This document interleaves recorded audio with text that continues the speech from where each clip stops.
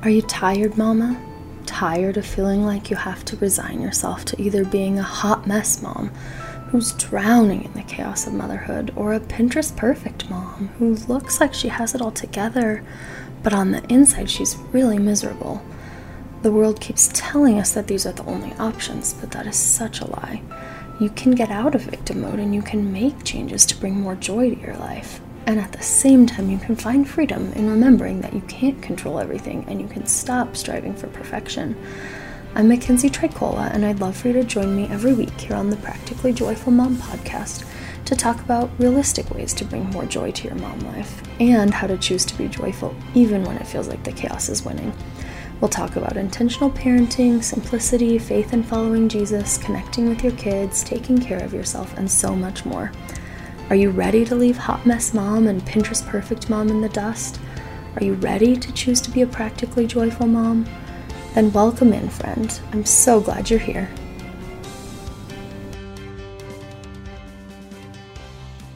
Hey friends, I'm Mackenzie. Welcome back to Practically Joyful Mom. How are you today? How are you really? How's your heart? How are you feeling? I'm just glad we get to spend this time together to just kind of dig into some ideas that I've been having lately, some experiences I've had with my kids that have just kind of been making me think about things and stuff. We'll dive into it in just a minute. But first, before we get into it, I just want to do our verse of the episode. So today's verse is, "This I declare about the Lord. He alone is my refuge, my place of safety. He is my God, and I trust him." It's Psalm 91:2. And that just is the verse that I've been working on memorizing this week. But it also, once I sat down and kind of wrote out my ideas for this episode, I feel like it really fits in with what we're about to talk about. So I'll kind of maybe reference back to that verse at some point in the episode. So what I want to talk about today is this idea of the power of sympathy. So sympathy is feeling what someone else feels, understanding what they feel. That's not a technical definition. I probably should have looked up a more technical sounding one. That's how I think of it in my head. That's my approximate definition. But I think we all kind of have some understanding of what sympathy is. It's when someone says, "Oh man, I'm sorry that happened to you. Like, I'm on your team, I'm on your side, I'm with you in this. Maybe I've never felt exactly how you feel, but I'm with you. I'm here next to you. I'm feeling with you together what you're feeling." And so I think as parents, it can just be so easy, even if we know that it's important for our kids, it can just be so easy to get in grumpy parent mode. For me lately, this has looked like a lot of, well, that's why we don't, that's why I tell you not to do that, because you might get hurt. That's why I tell you not to do that, because it's not safe, or whatever. It's very easy for me to kind of jump straight into "I told you so" parenting. But I had this experience with one of my sons who shall remain nameless the other day. Maybe this was about a week ago. So I was in the kitchen washing dishes and I heard a thump from his bedroom, and my children really like to just like jump up and bounce, and they kind of slam into the floor, and it's loud. So I just thought, oh, they're just, jumping, bouncing. It's loud sometimes. But then I called him and said, "Hey, can you come here for a minute?" And he said, "Oh, I'm kind of hurt right now." And so I went in to talk to him, and he was like crying just a little bit, just kind of tearing up. And I resisted the strong urge to let that grumpy, "what's wrong" tone creep into my voice. And I, in that very moment, said, "God, please help me be gentle. Please help me be kind." And so I gently, my best gentle voice, asked him, "Oh, what happened, buddy?" And when he told me, he said he had been jumping on the bed, which they're not allowed to do, jumping on the bed, and he tried to land on his knees, like jumped on the bed and then tried to land on his knees on the floor. Now, the kid's bed is like a short box springs and a short mattress, and it's on the floor. So it's not like he was jumping from way high up, but far enough that jumping off and trying to land on your knees is probably not the best idea. So he tried to jump off and land on his knees, and I really wanted to say, that's why we don't jump on the bed. That's why we've told you 1,000 times not to do it. Instead, I, through God's power in me, was able to say, buddy, I'm so sorry you got hurt. I looked him in the eyes. I said, can you show me where it's hurting? He had like some rug burn on his knee, so we put a Band-Aid on that. It was hurting on the back part of it, so I kind of checked it all over. I was gentle, I was kind. Again, this was after a quick prayer. This was not just me because I'm so gentle and kind naturally. Checked him over, reiterated again, buddy, I'm so sorry that you got hurt. I'm really sorry. That does look owie. I'm sorry that you're hurt. And he just kind of like dissolved into sobs, just harder crying. He laid down on his bed.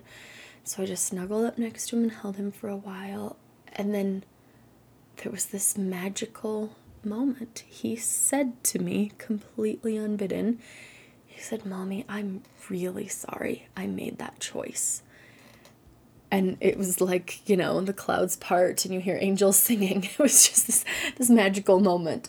And the crazy thing, I feel like looking back on that little interaction we had, is that no amount of me lecturing or I told you soing or why did you do that even though we told you not to, and this is why, no amount of that would have gotten to such genuine remorse on his part for that unwise choice. I really don't think, because I have tried it. I have tried it many times. And so when he said that, instead of me saying, yeah, that was a bad choice, what were you thinking, kid?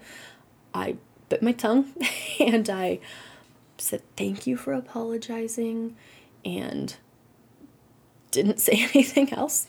All the other I told you so's that I might have wanted to say.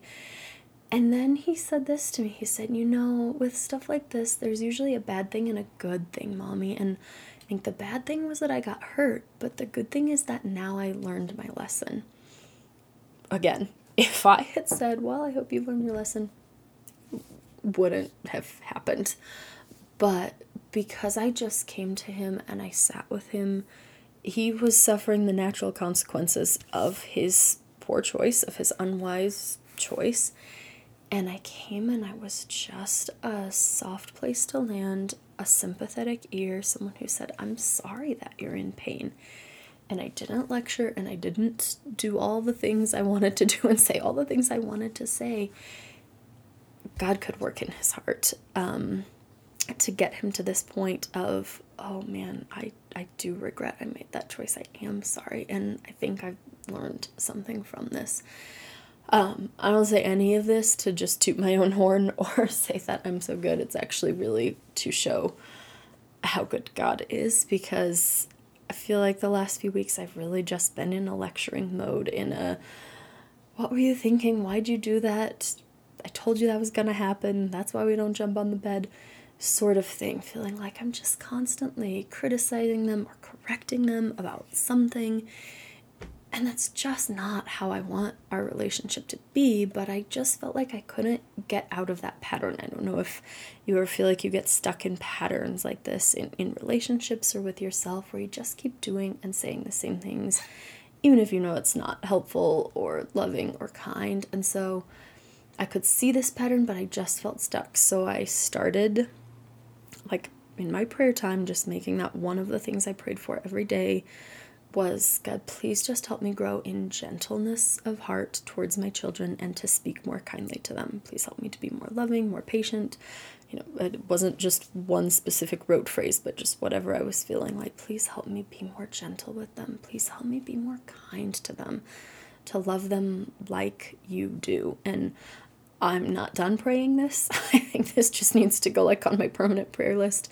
I'm gonna keep praying for this, but this was just such a powerful picture for me of, that was not my natural inclination in that moment, but God met me there and said, okay, I'm gonna give you the ability to bite your tongue, to speak gently, to be kind, to be gentle. And the fruit of that was so much different, so much better for our relationship, for my son's learning, actually, than me just saying, I told you so, a bunch of times. So I've heard this phrase before of the idea, it's in some book somewhere and I don't remember where, so I can't credit the author, but this idea of don't try to be your husband's Holy Spirit. I think we, as women, often will try to, I think guilt trip is the word that gets, the phrase that gets thrown around. Oh, well, yeah, and if you hadn't done that, then such and such wouldn't have happened. Or maybe we phrase it what we think is more vaguely, or who knows. But I think it's so tempting with our husbands to do this, to try to work on their hearts, to get them to see where they might need to change. And that's usually not going to be helpful. That's usually not going to be a good strategy.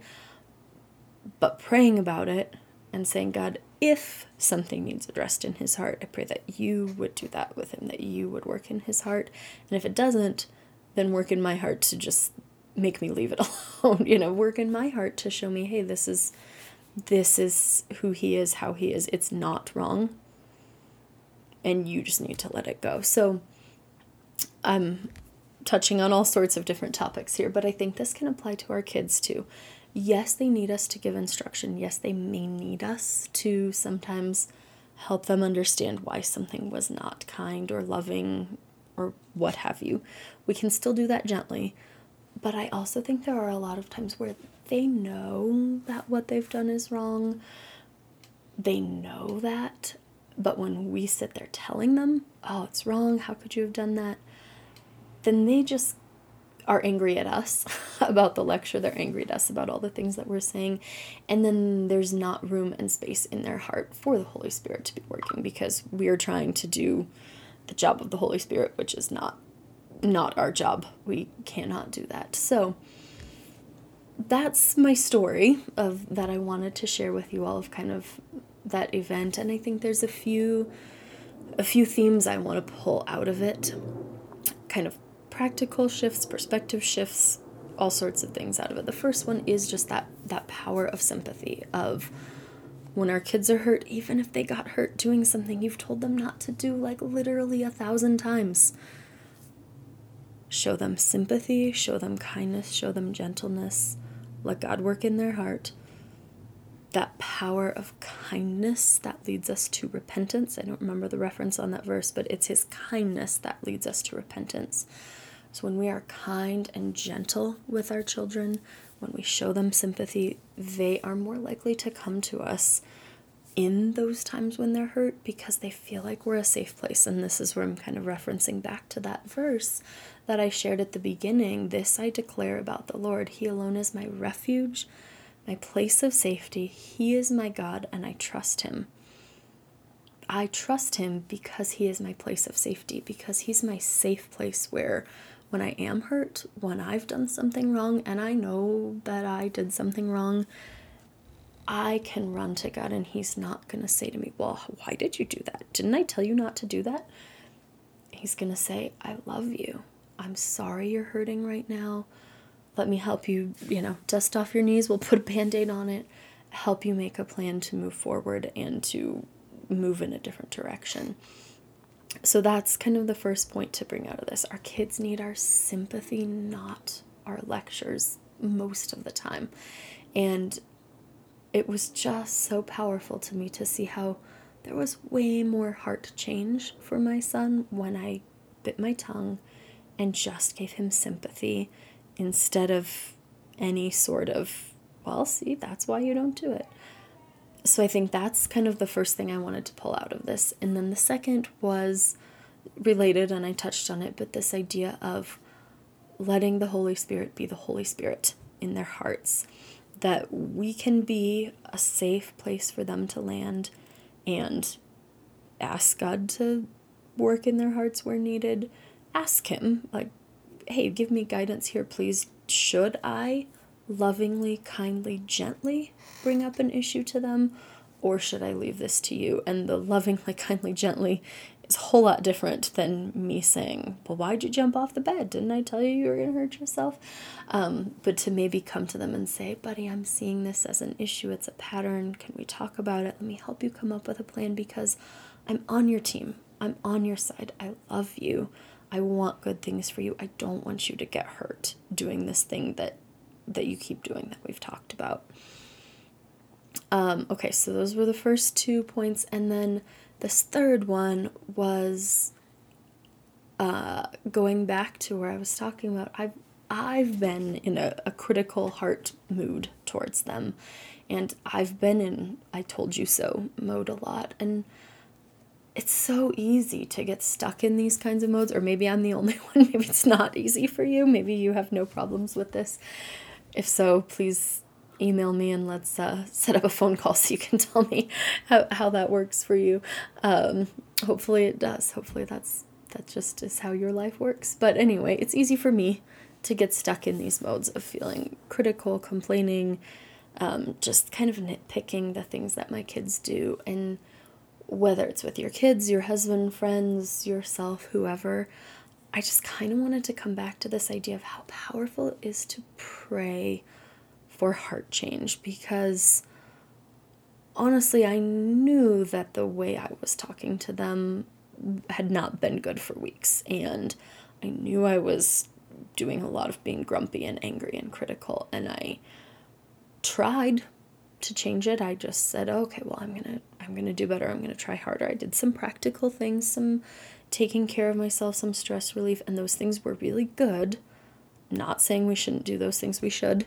Go out for a walk, go out with a friend, do the things you need to do to take care of yourself.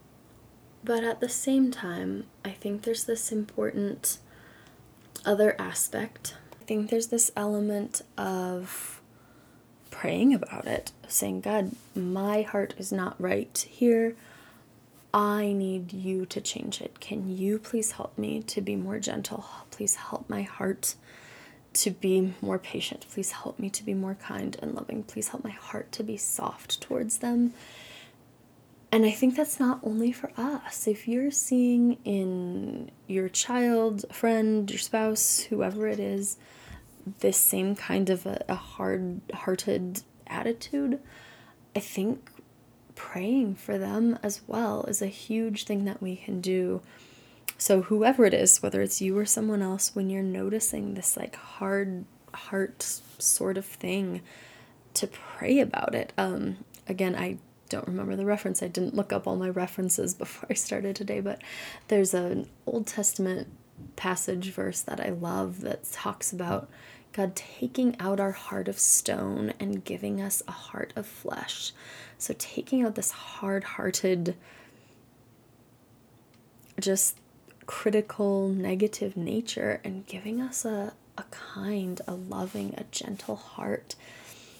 And we can try a lot on our own, and it's not going to be the same as asking Him to do this in us, because it was not me being sympathetic and kind, really. I mean, it was me saying, okay, God, please help me here. I need your power. I need your love through me, because my inclination is to pull out all the I told you so's that I've got stuck in my brain, in my heart. And He helped me to not do that. And the results of that were just so powerful and so wonderful to see. So those are my pieces of challenge and encouragement for you this week. I hope that you are having a good week. I hope that you are able to take this and apply it to your life, whether it's praying for heart change in yourself or someone else close to you, whether it's showing sympathy to your kids instead of I told you soing, or if it's just being quiet and biting your tongue and letting the Holy Spirit work in their heart instead of you trying to do the Holy Spirit's work, which doesn't usually work out very well. So thank you for joining me today. I really hope you enjoyed this episode. If you did, would you just share it with someone? You can text it, you can share it on social media, you can send it however you want to, you can write a letter and put it in snail mail, you should check out this podcast. I'm sure no one's going to do that one. I was just trying to think of all the communication methods, all the ways there are out there to share things, but that just helps the podcast reach more moms to be encouraged and inspired by these messages. Thank you so much for being here, friends. Talk to you next time.